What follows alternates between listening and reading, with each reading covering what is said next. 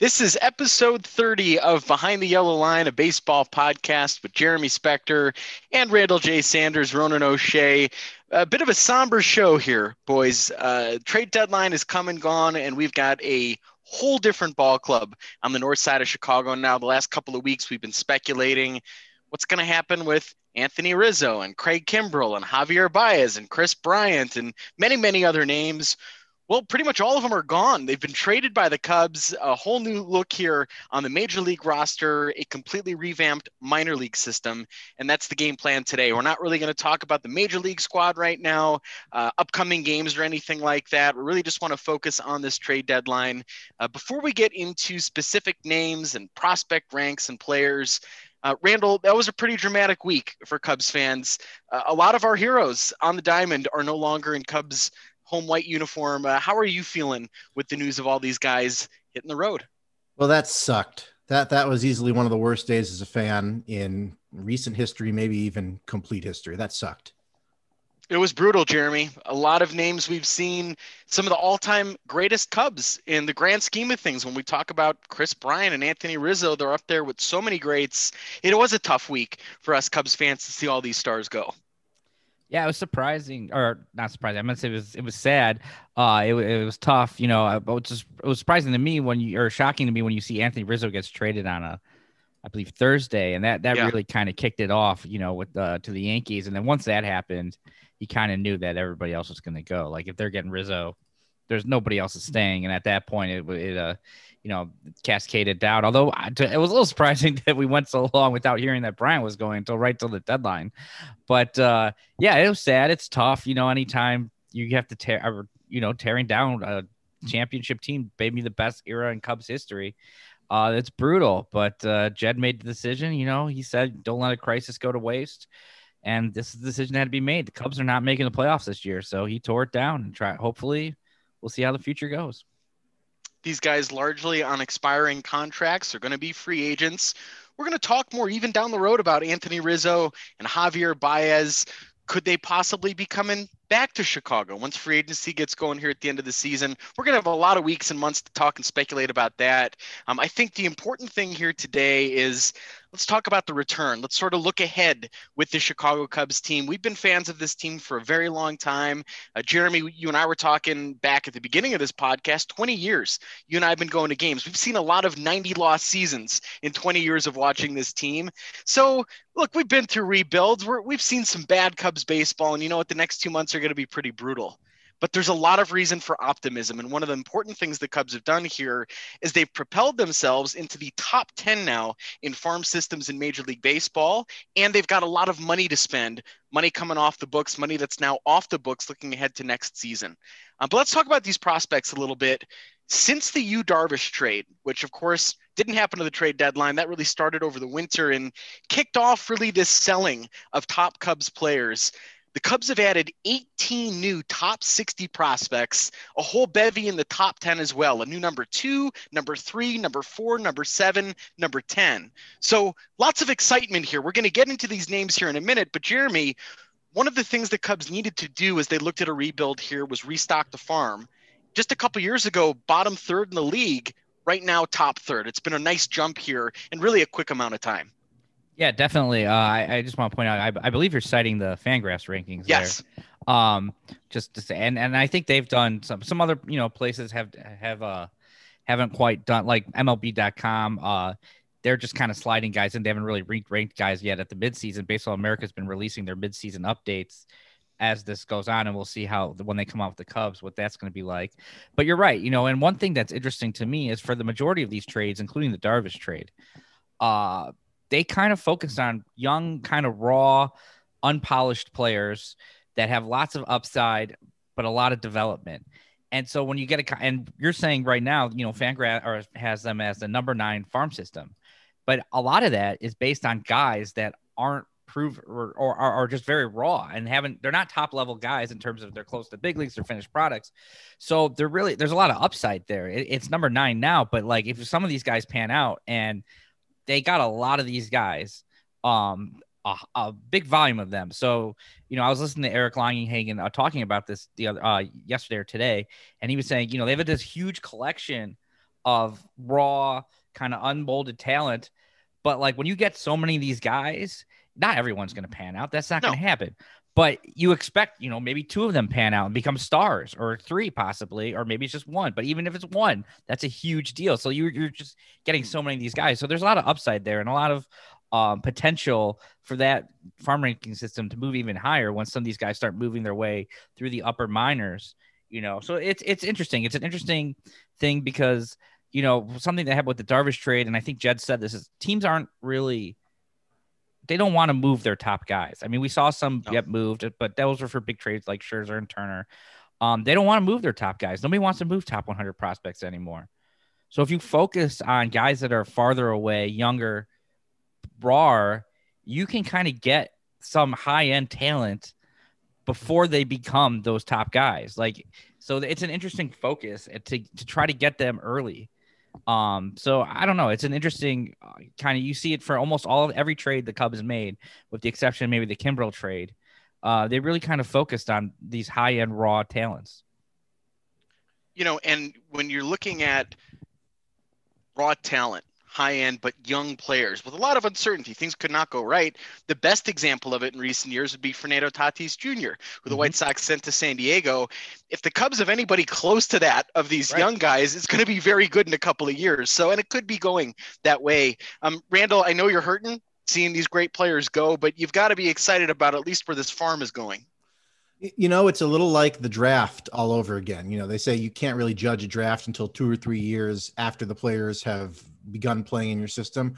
And it feels a little bit like that. Jeremy made the point that a lot of these guys are still pretty young, A-ball, they're still very raw, but the talent is there. And, as they start to pan out, as these guys start making it to AA and maybe even to AAA and maintain their numbers and their talent level, you'll probably be feeling a whole lot better about these trades. But the issue is that could be 2 or 3 seasons off.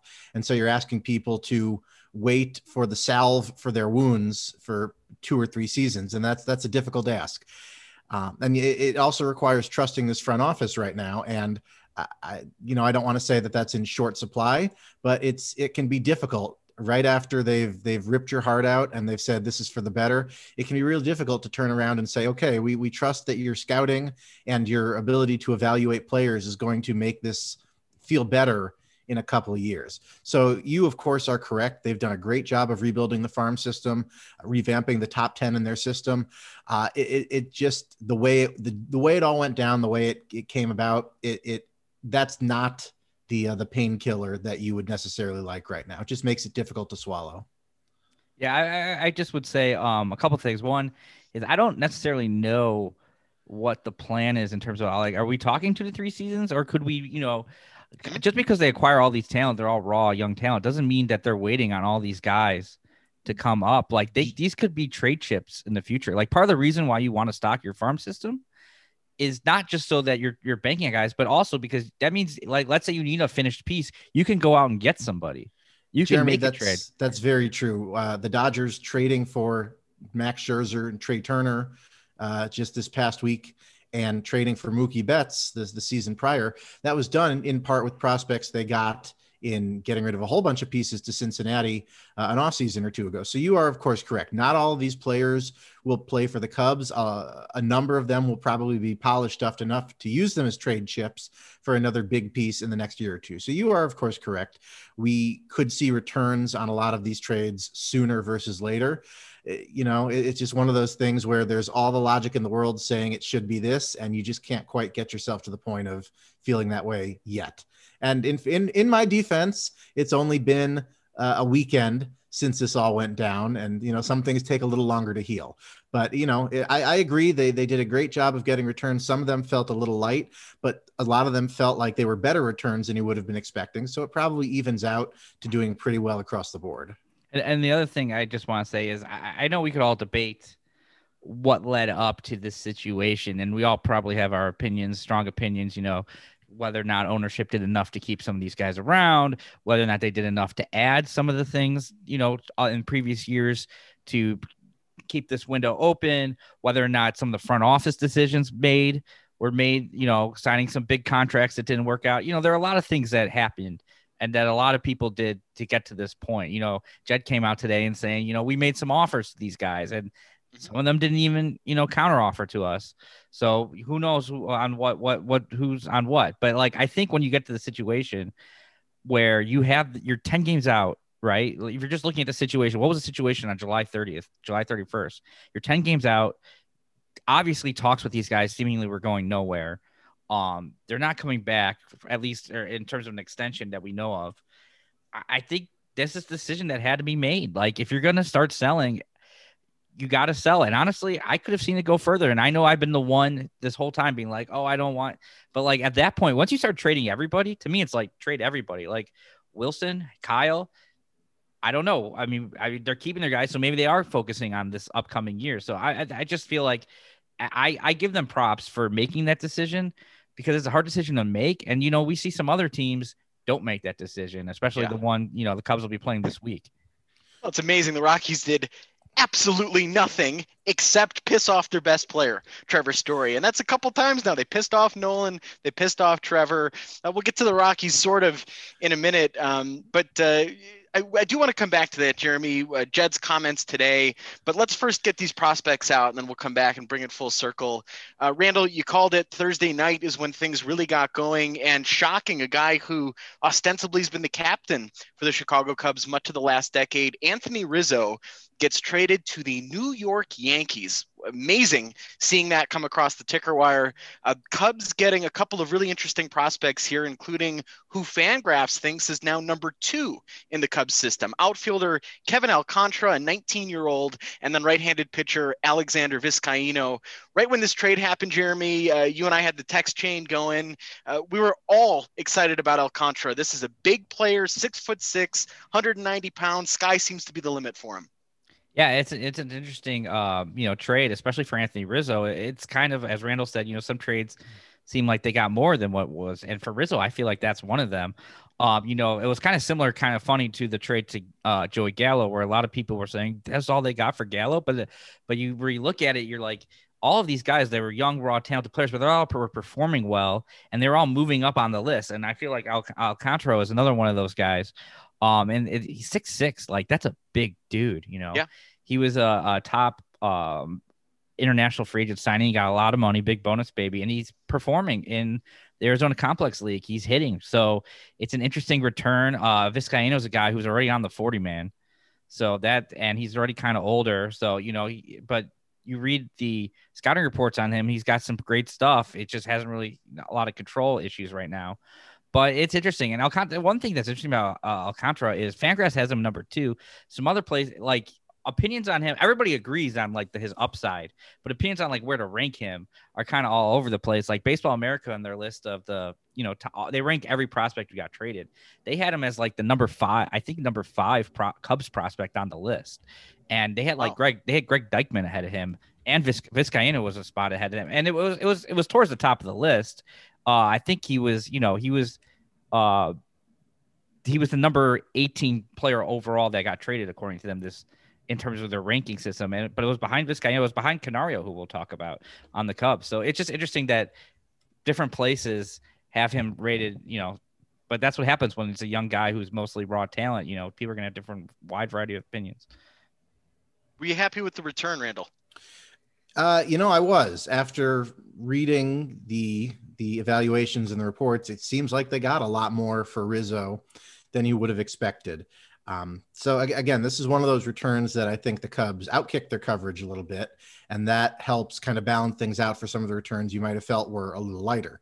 So, as difficult as it is to separate out the emotion from the logic here, once you're somehow able to get past that, yes, they traded Anthony Rizzo, and I'm still processing that. This is a good return. This is a first baseman who's in his early 30s. He's had a history of back issues, and he's going to be a free agent at the end of this year, and the Cubs got a very good return for that. You don't normally get this kind of return for that profile of player. So Jed, in making what is this difficult decision, and I don't envy Jed Hoyer one bit, because of the players he traded this week. He had a hand in drafting Rizzo in Boston, acquiring Rizzo in San Diego, and acquiring Rizzo with the Cubs. So that's a player he's basically brought with him 3 different stops now, and he had to make that difficult decision to send him out. And of course, he was part of drafting Bryant, And, I don't envy him one bit. This had to have been an extremely difficult week for him. So once you're able to somehow push past the emotion, they got a good return for Rizzo. Randall, that's a good point too about Jed and the history with Anthony. We as fans develop an emotional relationship for these players, but we really don't know them. We see them play. Our perspective of them is largely driven by their performance or personality on the field. A guy like Jed Hoyer has known Anthony Rizzo since he was a young man. And that must be challenging because one of the things you need your general manager or director of baseball ops to do is make those unemotional decisions that make the roster better. But these are still people with families, and you like people and you don't like other people. It really makes it an interesting thing. And I think 5, 10, well, probably more than that, maybe 10 years down the road from now, 15 years down the road from now, when we get sort of the full story of this Cubs saga and this Cubs era, this time is going to be a compelling part of it and a sad part of it, but still something that's going to be very interesting to read through. One other note on Alcantara, the big sort of knock on him right now is a swing and the miss.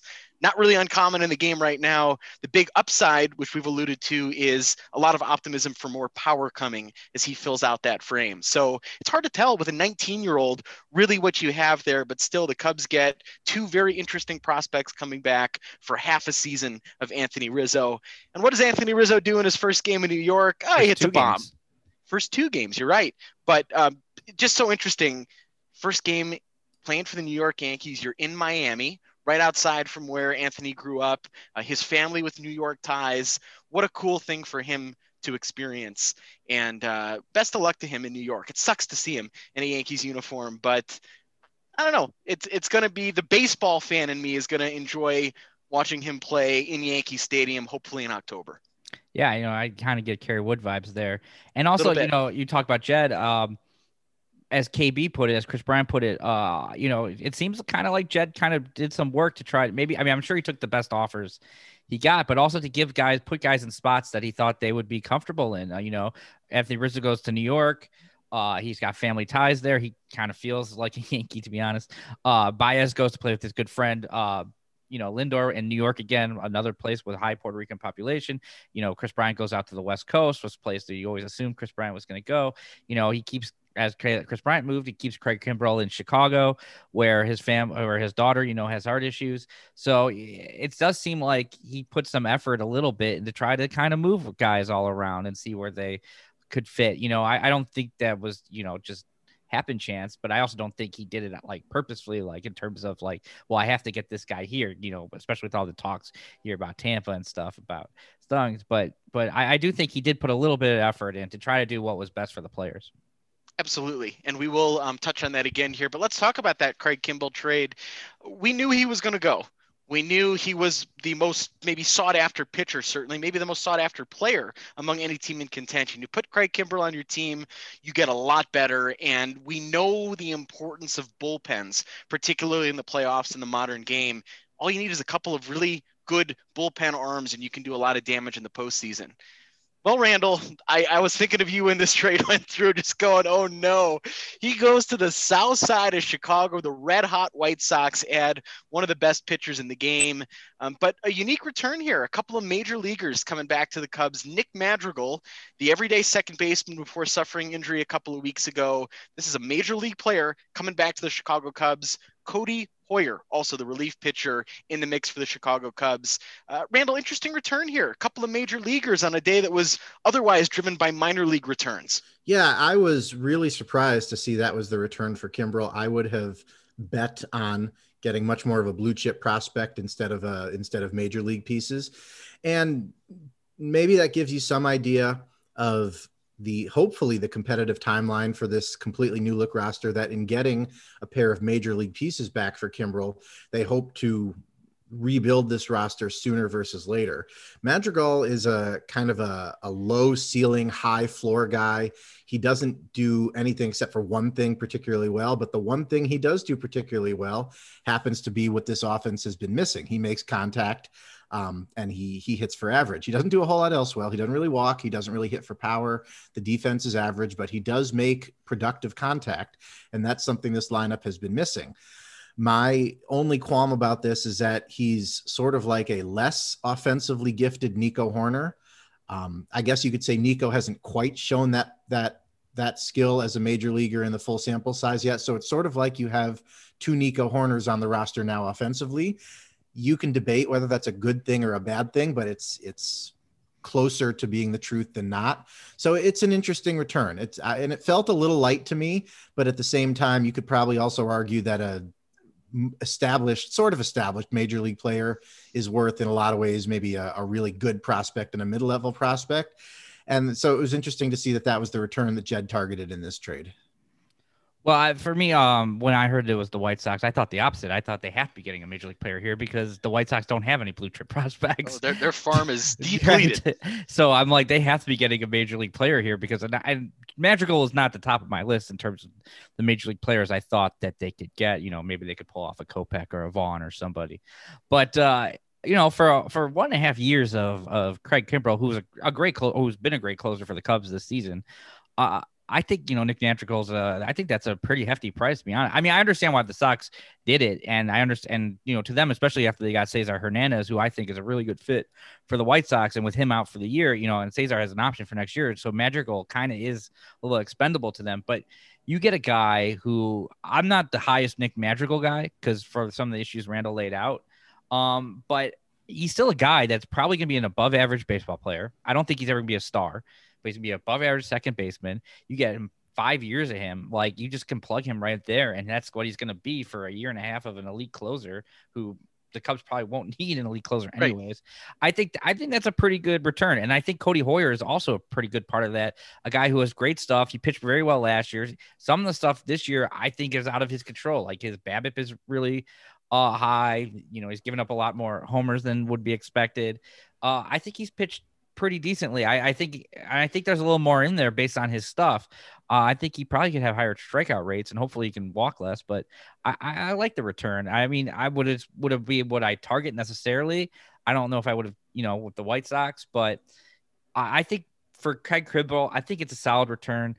I think Madrigal it'll be interesting with, as Randall mentioned, Nico and Nick, two West Coast guys, Pac-12 guys, played all around together, and they're very similar, and it'll be an interesting, double play combination there. But it's the one weird one, as you say, because is this, you don't get Nick Madrigal, I feel like, to waste a couple years of his, of his service time. So like, is this the one where they're going to try to compete a little bit and they're going to plug him into second base and see what happens? I think that's a great point. Go ahead, Randall. Yeah, we talk about we were just talking about the potential of these prospects and getting guys who are raw and have this projectable ability. Madrigal is a guy who, he has 324 major league plate appearances to his name. He has 705 minor league plate appearances to his name. He is much more of a proven commodity. And, again, the ceiling on him isn't quite what you'd like, but the floor on him is also higher than you would be worried it is. So he's very much, I think, a proven commodity, at least with his skill sets as to how he'll fit into this offense. And as much as we talk about the projectability of a prospect, you traded for a guy, what you're going to get. He's not a prospect. He probably doesn't have a whole lot more in the way of kind of upward development, but what he does do well, what he's already developed into, is something that could potentially fit your offense very well. And if he can maintain his on-base ability, in 705 minor league plate appearances, he posted an on-base percentage of 371. In his 324 major league plate appearances between last year and this year, an on-base percentage of 358. If you can get some power in the lineup behind him, that's a good skill set to have at the top of your lineup. So again, instead of going for what could be in this trade, they went for something that more or less already is. And that's an interesting way to go with this trade. It's not what I would have expected. I might have wanted a little more, but I don't think it's completely without value. And there's two things I just want to point out with in terms of Madrigal. One is he got hurt, we all know, and hopefully he'll be okay. He got hurt at the end of last year too, but he was hitting for some power before he got hurt. Like he was on a tear right before he got hurt. I was like, because before that, I remember, following the, with the White Sox and everything. And I was like, I don't know about Madrigal. And then all of a sudden he started like breaking out. And I'm like, is this kid better than I thought he was going to be? Like, is he going to be a stud? And then he got hurt, but he was breaking out. And the other thing is Fangraphs, they do their top 50 trade value series every year, based on who they think has the most trade value, contract, performance, projection. This year, Nick Madrigal was number 44, and that's with him hurt. on their list, and Craig Kimbrell was not on the list. So not only did they traded a guy off the list for a guy who was on the list at number 44 and got another piece back. So I don't know. I think that Nick Madrigal, I think getting, a guy like that, who's probably like a 3-win player, plugging him in there for 5 years, that's probably what you're going to get. I think that's a pretty good pull. I think there's going to be more and more attention too on these contact hitters. We've seen so much power, strikeout, walk the last 10 years. A lot of teams doing that. You got to add some diversity into the lineup in terms of different types of hitters. We've seen how refreshing when he's healthy. Nico Hoerner was in this Cubs lineup that was full of power hitting strikeout guys. So it's cool to see Major League talent, because I think that was the most important thing from this. And you've both touched on it. To me, it feels like the timeline is moving. We're not looking at 3 to 4 years of a rebuild, even though a lot of these prospects are on the younger side, and looking at the mid 2020s at being an opportunity for them to get to the majors.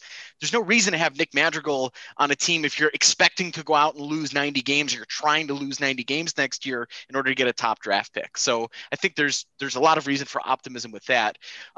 What do you think my favorite aspect of Cody Hoyer is? Wichita State.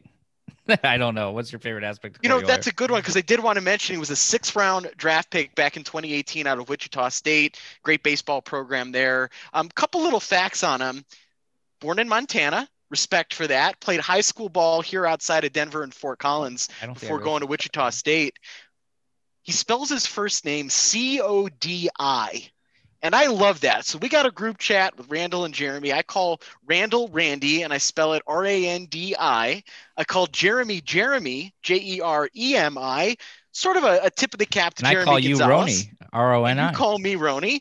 But I saw Cody Hoyer coming to the Chicago Cubs, C-O-D-I. This is perfect. So Randy, I'm going to continue to add that I to the back end of your name in honor of this new Cubs reliever. He's just shaking his head. Shaking the head. Loss of words. He's just shaking his head at me going, all right, minion, move on here to the next one. Let's go to New York City, another trade here. This one sort of, I guess the Kimbrel trade happened first. And once Madrigal came to the Cubs, we were all like, okay, now the Cubs have Nick Madrigal, an established major league second baseman, or at least a guy who's been in the majors. Nico Hoerner, who was sort of expected to be the Cubs' everyday second baseman, and you've got this expiring contract on Javier Baez, your shortstop. So what's the game plan here? The thought was Javi could be on the move, and he did go on the move. As you mentioned, Jeremy, the New York Mets, he joins his buddy Francisco Lindor. Really, really interesting up the middle there with Lindor and Baez on that middle infield. Trevor Williams also in the move, the right-handed pitcher who was mostly down this year for the Cubs. The peripherals seemed all right. Mets thought they wanted to give it a shot. That was a spot that we thought maybe would go to Zach Davies, but it ended up being Trevor Williams. Prospect coming back was the Mets' number 5 prospect, a center fielder by the name of Pete Crow Armstrong. Fangraphs puts him in the top 10 for the Cubs at number 7. Center field, Jeremy, has been a problem spot for the Cubs since Dexter Fowler has left. Tried a whole bunch of guys out there. Not a whole lot is stuck. Pete Crow Armstrong was someone that Major League execs were saying was maybe one of the best prospects traded here at the deadline. A lot of upside here for the center fielder. Yeah, and I mentioned earlier, Baseball America, they ranked all 60 or whatever prospects. Pete Crow Armstrong was their top Cubs guy that they acquired, and he was the number 6 according to them prospect traded.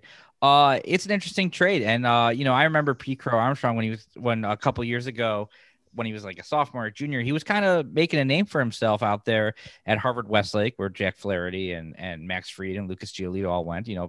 He wants to like like Lucas Giolito. He's a child of actors, so he comes from an acting family. I think his dad's even from like Naperville, but he was a guy that kind of blowing up, and people thought maybe he could be in that 1-1 conversation, number 1 overall pick in the draft, maybe top high school player. Then he kind of faltered a little bit, but it's kind of an interesting. He kind of like reminds of Blake Rutherford, who the White Sox traded for from the Yankees, who hasn't really been able to put together. But from all the reports and everything, what they're saying about him is that he's an elite defensive center fielder, one of the best defensive center field. Even if the bat doesn't end up, making it, he could probably be a major leaguer just based on his center field. One comp I heard, I think this was from Loganhagen, was he's kind of could be a Jackie Bradley Jr. type, where he's going to play an elite center field. he's probably going to mash on some, curveballs that don't quite, finish in the bottom of the zone. He can golf them out, but maybe not, really always get to the pitches at the top of the zone. But, it's an interesting play. And he, unfortunately, he had a shoulder injury. He hit well for a week, and then he had a shoulder injury and went down. But for most of the and all the Mets fans I know, they're all kind of a little annoyed. They're like, wow, when they heard Baez was coming, they're like, wow, we actually gave up one of our better prospects for that, for a guy on an expiring contract, and Trevor Williams, who, as you said, I'm very surprised was Trevor Williams and that Zach Davies is still around. So I like it. I like having a kid like that in the system. So we'll see how he goes. Yeah, really interesting acquisition here on the count of Pete Crow Armstrong. Outfield is suddenly a very strong position in the Cubs minor league system, and bringing in Pete Crow Armstrong makes it even stronger. So what Jeremy, you talk about the comparisons on a guy. One of the comparisons I saw was Albert Almora Jr. And I said, no, we need to have done better than that. But the comparison is more kind of what we had hoped Almora would be: a great defensive outfielder, which Almora flashed some of in his career, but much more so a guy who's able to make contact, get on base, be that leadoff hitter, with a little bit of extra base power. And again, that's another thing that the Cubs have been lacking since Dexter Fowler left, is your bona fide leadoff man, your great defensive center fielder. And Pete Crow Armstrong has the ability to eventually develop into that. So again, this is another interesting get for a guy like Baez, who you weren't really sure what his trade value is going to be. We know he's a fantastic player, but we also know he has his issues, and that can make gauging his trade value and even his eventual free agent contract very interesting. So this is a very interesting return for the half season of Baez. As you mentioned, when they traded for Madrigal and suddenly you had Madrigal, Nico, and Baez on the roster, it was all, who's, what's going to happen here? And sure enough, it wasn't too long after that Baez went. Another player that it just hurts so much to lose. Everything we saw Baez do, everything we saw him do on the field, everything he was to this team, to see that gone, it hurts a lot. But again, once you can get past that, if you can get past that, and if anybody hasn't gotten past that yet, I don't blame them one bit. This is another strong return where you did a little better than you might have expected, and that helps balance out some of them where you didn't get quite as much back as you wanted. So again, the outfield position in the Cubs minor league system continues to strengthen, and the more you can strengthen a position group in your system, the more chances that at least one of them is going to hit and end up as a productive major leaguer. I've expressed caution about extending someone like Javier Baez, and all the reports have been the Cubs basically had a deal in place with him last year, and then it sort of fell through. The pandemic hit. Now here we are, and he's a New York Met, a year and a half later.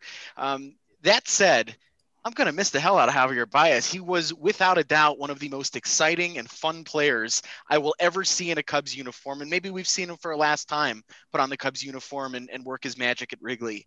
When it was on, that's a guy who could do everything on the field, offensively, defensively, his base running. We all saw the play in Pittsburgh, but really we've seen like that for the last 7 years. I remember a great story shortly after Javi was in the Cubs system. He was down in the minor leagues, way in Arizona. I'm talking like very, very beginning of his career. And he was jawing with the manager on the other team, and he had a home run out of the ballpark, and the manager on the other team was telling him to run the bases, and he just turned to him and said, F you, right? This was like a 19-year-old or whatever at the time, I totally going off and doing his thing. You remember that story? Like Javier Baez was pure emotion, and it was such a pleasure to watch him play. But I was very worried about how is a guy like that going to age? Defense is a big part of his game.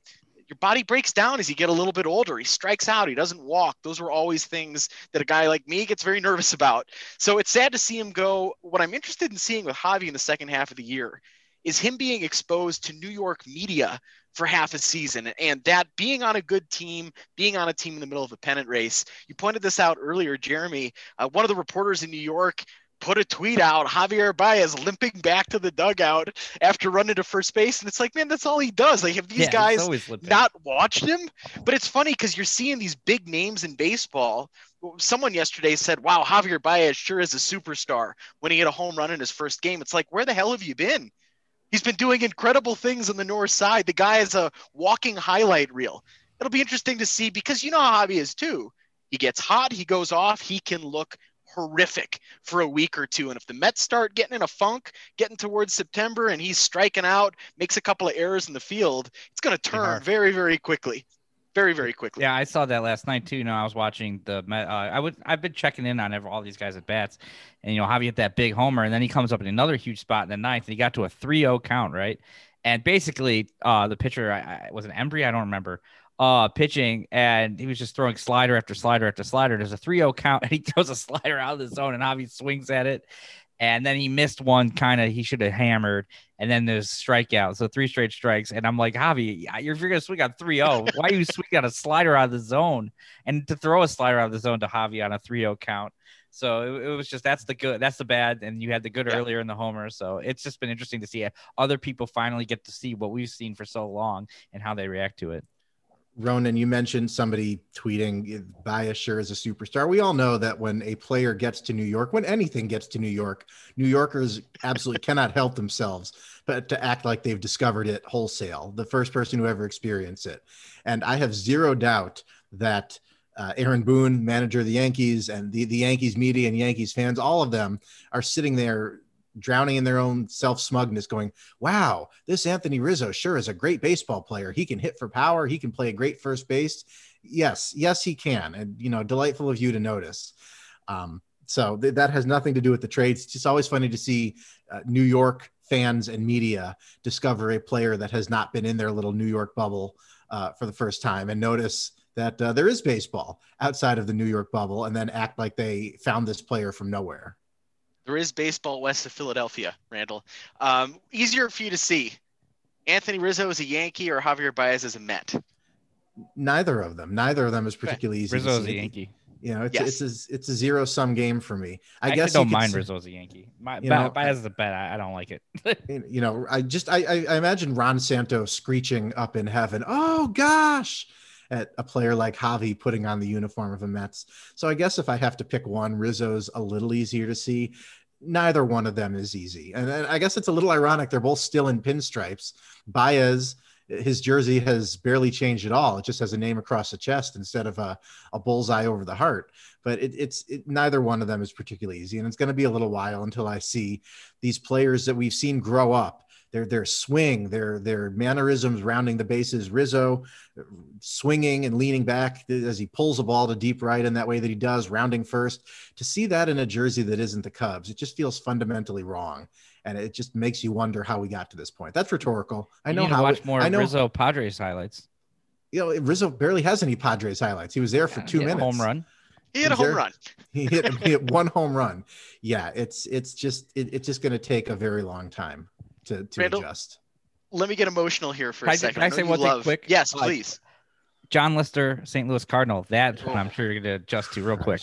Well, that's when I knew the baseball gods were just dropping middle fingers all over Randall. It's like, as bad as it was to lose all of our stars, to see John Lester go to the Cardinals, it's like, what the hell, man? Why do you have to pile on? Also, like how every 2016 Cub just decided to get traded. That Soler, Schwarber. It was like Lester. It was like, it didn't matter if you're on the team. You get traded anyways.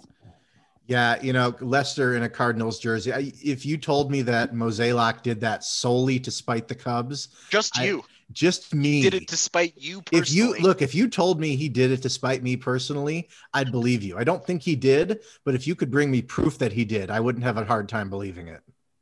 Randall, get emotional with me for a minute. I always ask you that, and I want it to happen right here.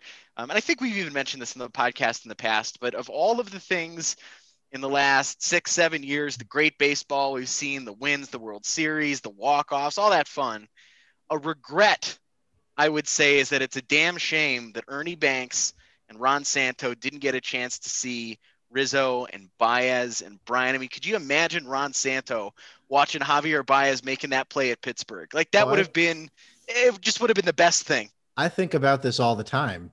How much would Ron Santo know? He would have loved this entire positional core, that he would have treated them all as his sons in that way that he did for players he really liked. But how much would he have loved a nice Italian boy like Anthony Rizzo playing first base and doing the things he does in a Cubs uniform? That is regretful that Santo, he didn't even come close to seeing this core. He was no longer with us years before any of them would arrive. And I was thinking the other day, but did he get to see Rizzo? Because Rizzo, of course, was here first. And sadly, no, Santo passed away prior to the 2011 season. So he didn't even get to come close. But, I like to think that whatever your beliefs are, he knows wherever he is, as does Ernie. I firmly believe they caused the rain delay in 2016. They went over to the fire hose up there and they said, in case of emergency, break glass. But no, I think about that all the time, how much Santo would have loved 2015 through really to 2020. And how much of a shame it is he never got to see any of these players play in a Cubs uniform. I think about that all the time. No doubt. I also think about Ron Santo's thoughts on the pandemic. There would have been some liners in there, but even, Harry Carey and Jack Brickhouse, like Harry Carey calling a Javier Baez home run, that would have been fun. One more point on Santo. I do think, Santo loved fun players. You bring up the good point about Rizzo at first. I think Baez speaks for itself, but as a third baseman, getting Santos' take on Bryant. And third base has been a revolving door largely for the Cubs, with the exception of Aramis, someone who Santo loved in his time, and many classic calls in that time as well. So just something that, as fun as these last couple of years have been, what could have been to have some of those moments with some of the great Cubs over the years. It was Ron Santos' final year in a Cubs uniform was 1973. Aramis arrived in 2003. That's a 30-year gap. Aramis Ramirez leaves via free agency following the 2011 season. Chris Bryant makes his major league debut 5 years later. So if you look at it in that perspective, we went from a 30-year gap to a 4-year gap, from one franchise third baseman to another. Maybe it'll only be another 2 years, as we're really breaking down these spans here before we get somebody who is the equal of a Santo, a Ramirez, or a Bryant. Patrick Wisdom is the answer to that question. And Ian Stewart, the former Rocky great. Well, Ron Cey, man. Ron Cey. I bring him up all the time. He had some years. That's fair. But third base, been a tough spot. Let's hope center field doesn't take that long to get a gap between Dexter and I don't know, maybe Pete Crow Armstrong. The 19-year-old will be the answer. Last point on him, Randall. It's not really about him.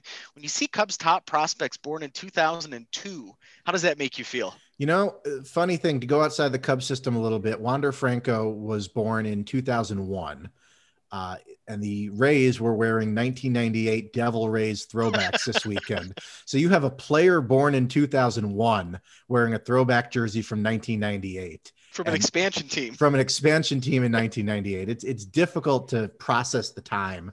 Like Wander Franco wasn't born when the Cubs won the wild card in 1998. Starlin Castro, who is in a fair bit of trouble right now, and not wrongly so. He was the first MLB player born in the 1990s. To think that we're in the 2000s now, it just makes you want to crumble up and wither away and float away in the breeze sometimes.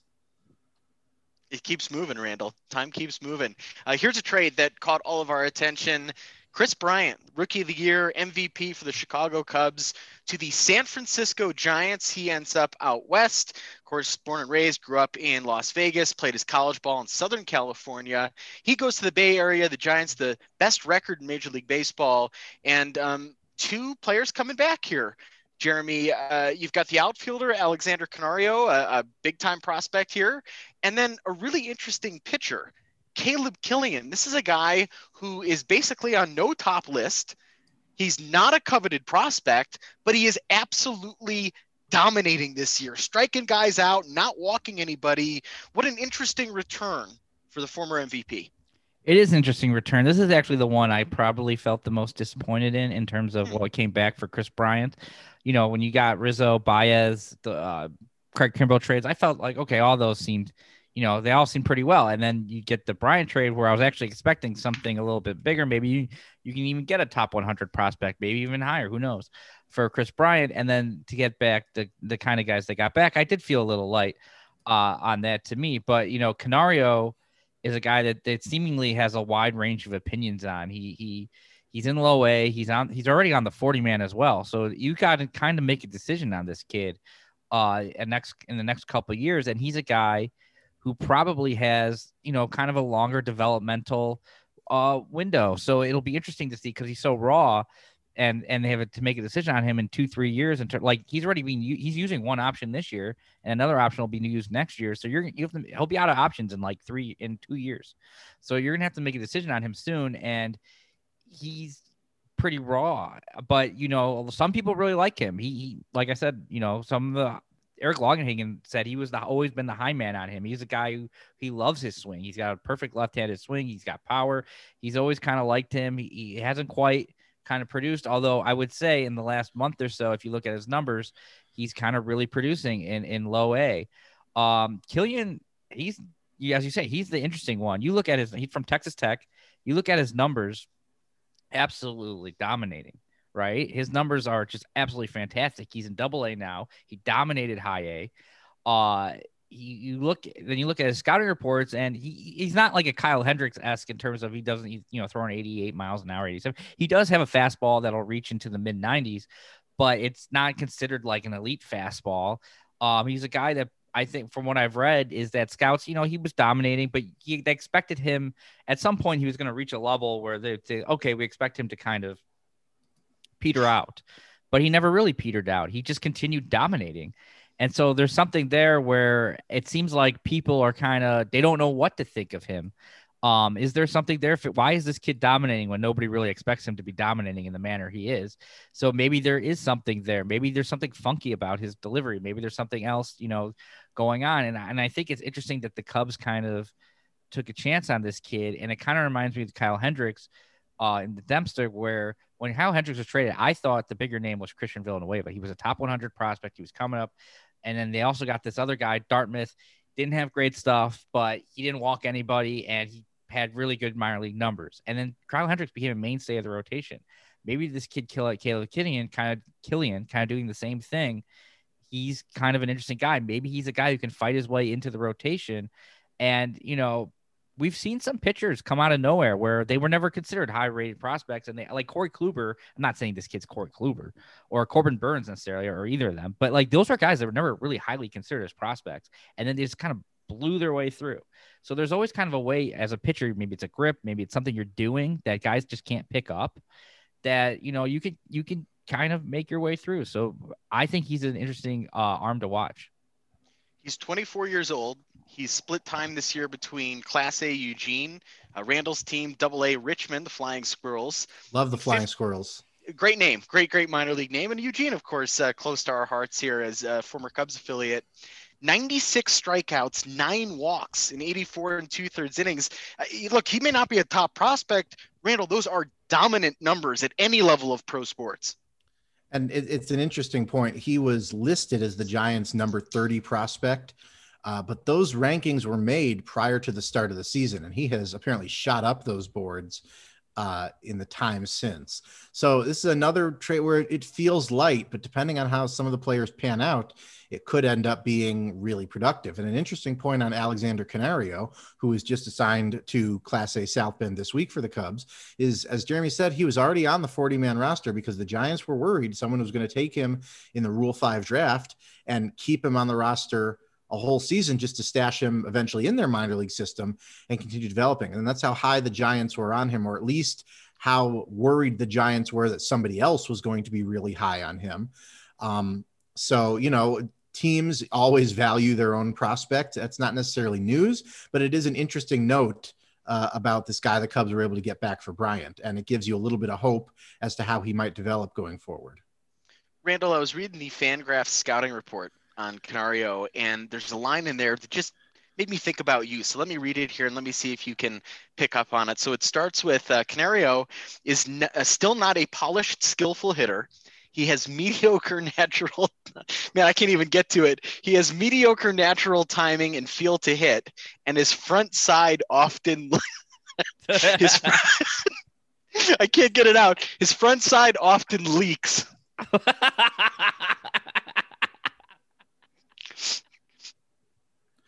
Well, Ronan, I'm delighted, truly delighted that that's what reminds you of me. There's no higher honor. I'll just go retire now. You got to write one of those for Randall, the little scouting report. But Canario, yeah, as we mentioned, he's an interesting guy. And Longenhagen, one thing about him is he's really high strikeout rates. So that's probably what you're getting at there, with his front side leaking. So he's got the high strikeout rates. But that's, like I said, that's the KB trade. I was kind of hoping for a little more, but it's another guy. If Canario can get to the point to what people believe his ability is, then that's going to be a trade will pay off. How about these Giants, though? Right? Yeah. We came into the year, we were talking about the West, Dodgers, Padres.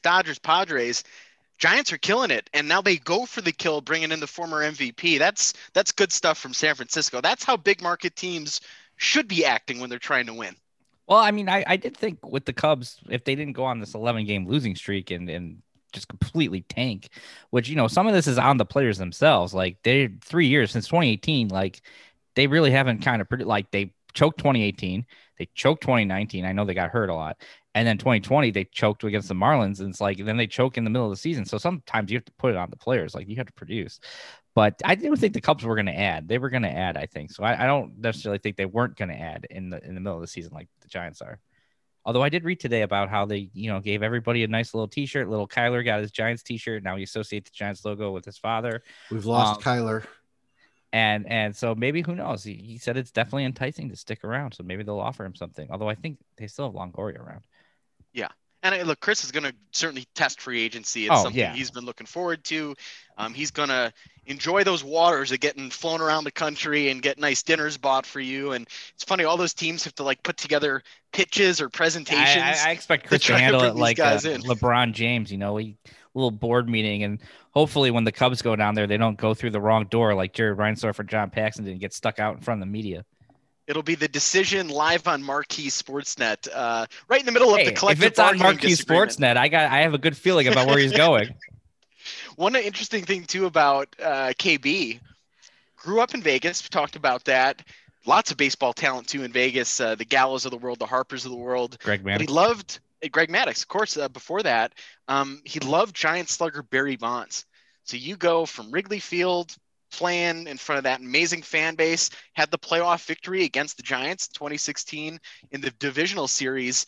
Now you get to play where Barry Bonds set the home run record. That's pretty cool. In fact, all three of these guys ended up in really good spots. It's part of the reason why I kind of hope all these teams choke so they don't actually experience the playoffs in those cities. So they don't get the pleasure of being on a postseason team. Exactly. And then it's like they don't feel the full thing. Then they don't feel like if they want to come back, they're like, well, they don't have that in them. So he's a Giant. Giants looking good in the West. One other notable move here, Jake Marisnick, who played well when he was healthy for the Cubs, ended up being a real pleasant addition to the outfield. He gets thrust into the pennant race there in the National League West, going to the San Diego Padres. The return is Anderson Espinoza, right-handed pitcher.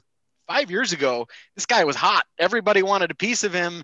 So that makes it somebody that is worth taking a gamble on. I mean, it's Jake Marisnick on a team that could very likely or should likely finish in fourth place in the division. You get a pitcher who, he's past sort of the, oh, wow, this guy is a big deal, but maybe there's something in there where he finds a spark and you end up getting a right-handed arm out of it. Yeah, you know, Anderson Espinoza was once considered like maybe even the top pitching prospect in all baseball. He had a lot of Pedro Martinez comps on him. He got traded for Drew Pomeranz to the Padres at a time when Drew Pomeranz was highly, you know, valued. But then he had arm injuries, and he hasn't pitched since 2016, and he's had multiple Tommy John surgeries. But it's looking like from his time in San Diego coming back that his velocity is there. So maybe he's a relief pitcher. He's probably never going to be what people once thought of him, a big-time starter. But, you know, for Jake Marisnick to take a chance on a kid who's still only 23, who's had that kind of pedigree, who's coming back, he's still throwing hard. He's throwing mid-90s. Like, it's perfectly good return, I think, to take a chance on a guy like that for Jake Marisnick. I actually kind of like that trade. Sure, it's a lottery ticket, and if you're, you know, that's perfectly fine. You're going to get rid of a fringe piece. It's perfectly fine to get back a guy with ability and potential, because the alternative is, you know, keeping this fringe piece on your roster where they continue to be kind of a fringy player, rotating in and out of the starting lineup, coming in as a defensive replacement. That's fine. You're rolling the dice, and if you get something out of it, you've come out ahead.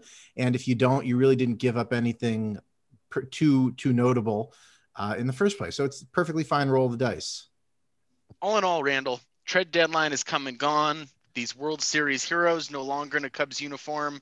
How are you feeling today? What is this, August 2nd?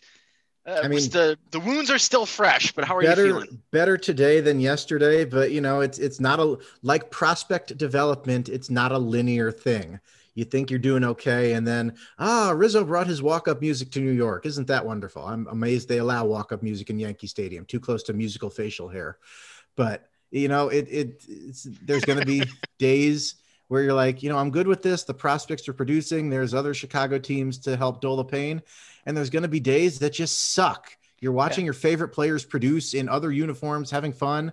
And you remember when they were perfectly content to do that in Cubs uniforms. And, it's not going to be a linear thing. There's going to be days that suck watching this happen. And there's going to be days when you're a little more at peace with it. And Randall, as you say, I hear you're now becoming more into a Bulls fan for some other. I'm not becoming into a Bulls fan, but Bulls. Sorry. If the Bulls are gonna spend money and make productive moves, and they don't have anything problematic going on at the moment, I'm open to things to keep me sane and entertained during the winter. I'm not against that, so bring it on. So for me, I don't know. I want to see all these guys do well, but I don't want to see these teams do well. I don't want to see them. I don't want that one into bit, the postseason. But I do root for these guys, and I hope they do well. And I'm kind of just hoping these last 2 months are just kind of a quick blip. We get to the end of the season, we get to free agency, and then who knows what happens in free agency. Rizzo, I actually don't mind Rizzo as much. I don't think he's really long for the sport for very much. He's older. Matt Randall mentioned his back problems. I think, you're gonna get to his end of his days. He's spent 10, 11 years on the Cubs. He's always gonna be a Cub. The one that hurts me, Chris Bryant, he's 29 years old. I don't want him to go and then spend 8 years as a San Francisco Giant, 9 years. Yeah. And then it's like he's a dual guy. Same with Javi. Javi's 28. He could play for a long time somewhere. With him, I'm not as, Ronan mentions all his areas of risk. So who knows what'll happen in terms of him. But for me, it's get through this next 2 months, get these guys to free agency. I'm sure the Cubs will be somewhat involved with all of them. I don't know how serious they'll be involved, but I'm sure they'll be somewhat involved. They'll have cursory involvement. We'll hear the Cubs are in talks. We'll hear they've made an offer. I don't know that I see any of them coming back at this point. Maybe that's pessimism talking. I think it's a possibility. I don't know. It's definitely a possibility. You can't rule it out. I'm not going to rule it out. I think Rizzo will come closest. Honestly, I think the other two. You think they're gone? Yeah. I don't know. I think. Preluding an October or November version of Behind the Yellow Line. I like it. We're sort of planting the seeds here. I'm just trying to get my thoughts at the end of this trade deadline. But I do think they'll have conversations with all of them. At that point, I think I'll deal with that then. So for me, it's just, to me, I'm living in a world where I'm being optimistic, and in October, November, we'll see what goes. So get these guys for these 2 months. Maybe they'll produce.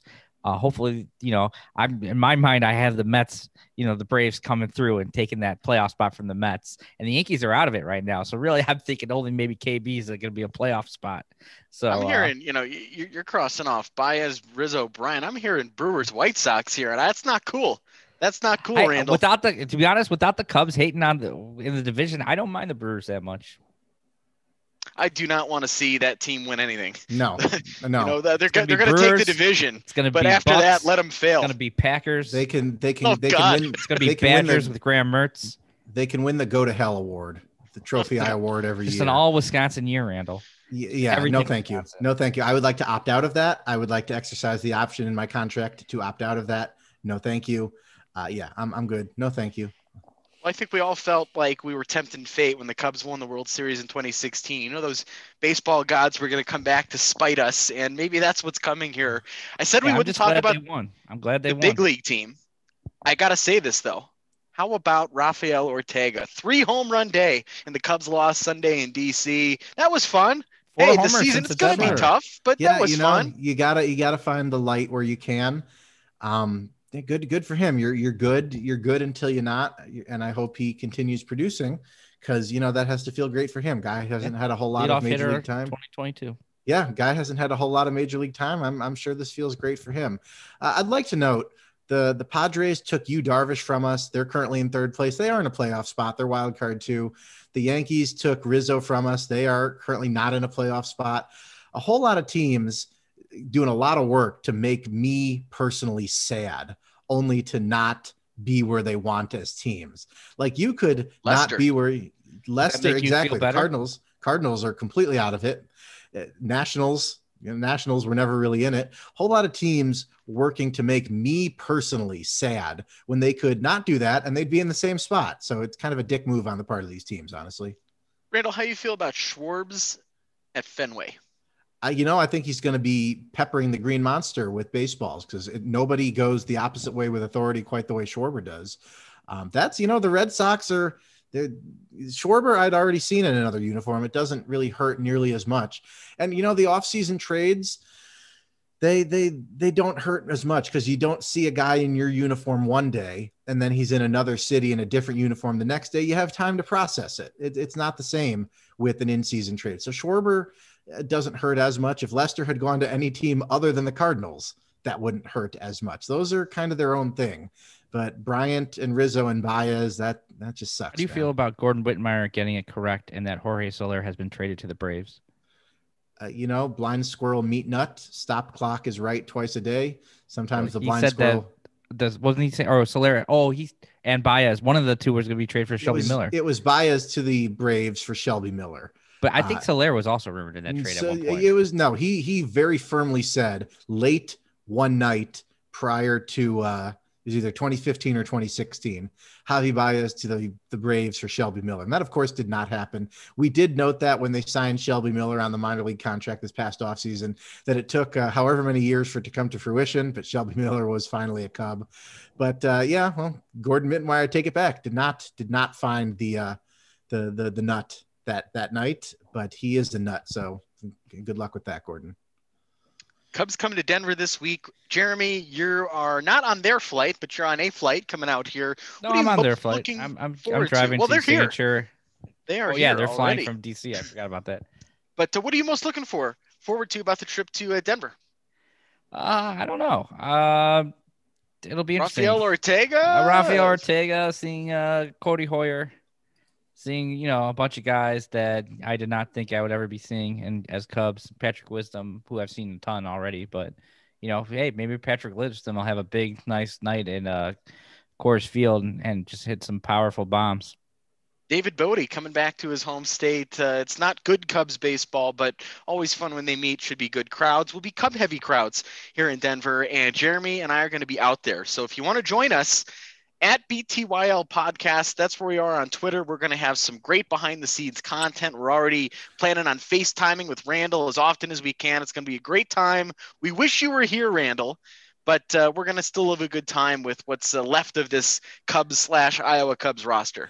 If you're at Coors Field this week, tweet at BTYL Podcast, your section number, row number, and seat number, and you could be fortunate enough to receive a visit from the one and only Ronan O'Shea and Jeremy Spector. They will pose for photos. They will sign autographs for $5.99 a pop. So, oh wow, So it's a tweet your location to win this prize, and what a prize it is. And we'll be hanging with Dinger. It'll be nice to see Dinger. Jeremy hasn't seen him in a bit here, and it'll be kind of a low-key affair this time. The Rockies are done. The Cubs are done. Let's just go enjoy some midweek August baseball in the smoky skies of Denver. And can I just say how appropriate it feels that as soon as this trade deadline series comes to a close, the Cubs go to Coors Field to have that pitching just immolated in the fires of that ballpark. Like it feels fitting.